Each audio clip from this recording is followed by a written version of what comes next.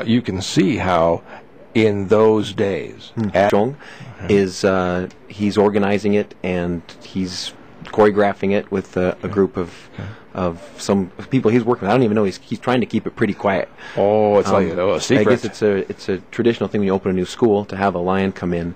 Okay. And he said, well, it was funny. He said, "Do you want a traditional lion dance?" I said, "Well, I don't know. What does that mean?" He said, "Well, they walk around the entire building."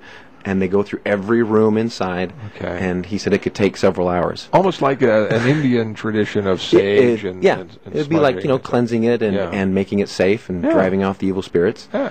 And I told him that might not work for Westerners. Let's maybe keep it down to 20 minutes. So we're getting the condensed version of the lion so dance. it's the edited version of the traditional lion dance, and that's coming up at Monkwise, the brand new location, 8576 South Redwood.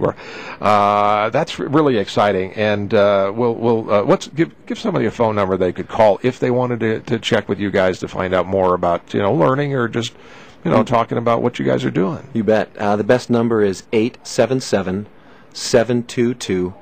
3947. Okay. I think it's actually 877-72-BE-WISE. Oh, I see. Okay. I got it. See, that's pretty totally clear. Michelle, you said you had a question you wanted to ask Adam tonight. I do. I have a couple. Go ahead. The first question is, do you guys have the belts, like the black belt and the yellow belt?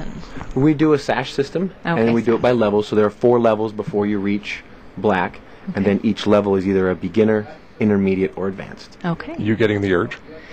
Well, I've always wanted to be in martial arts, but I'm not that graceful. So. No.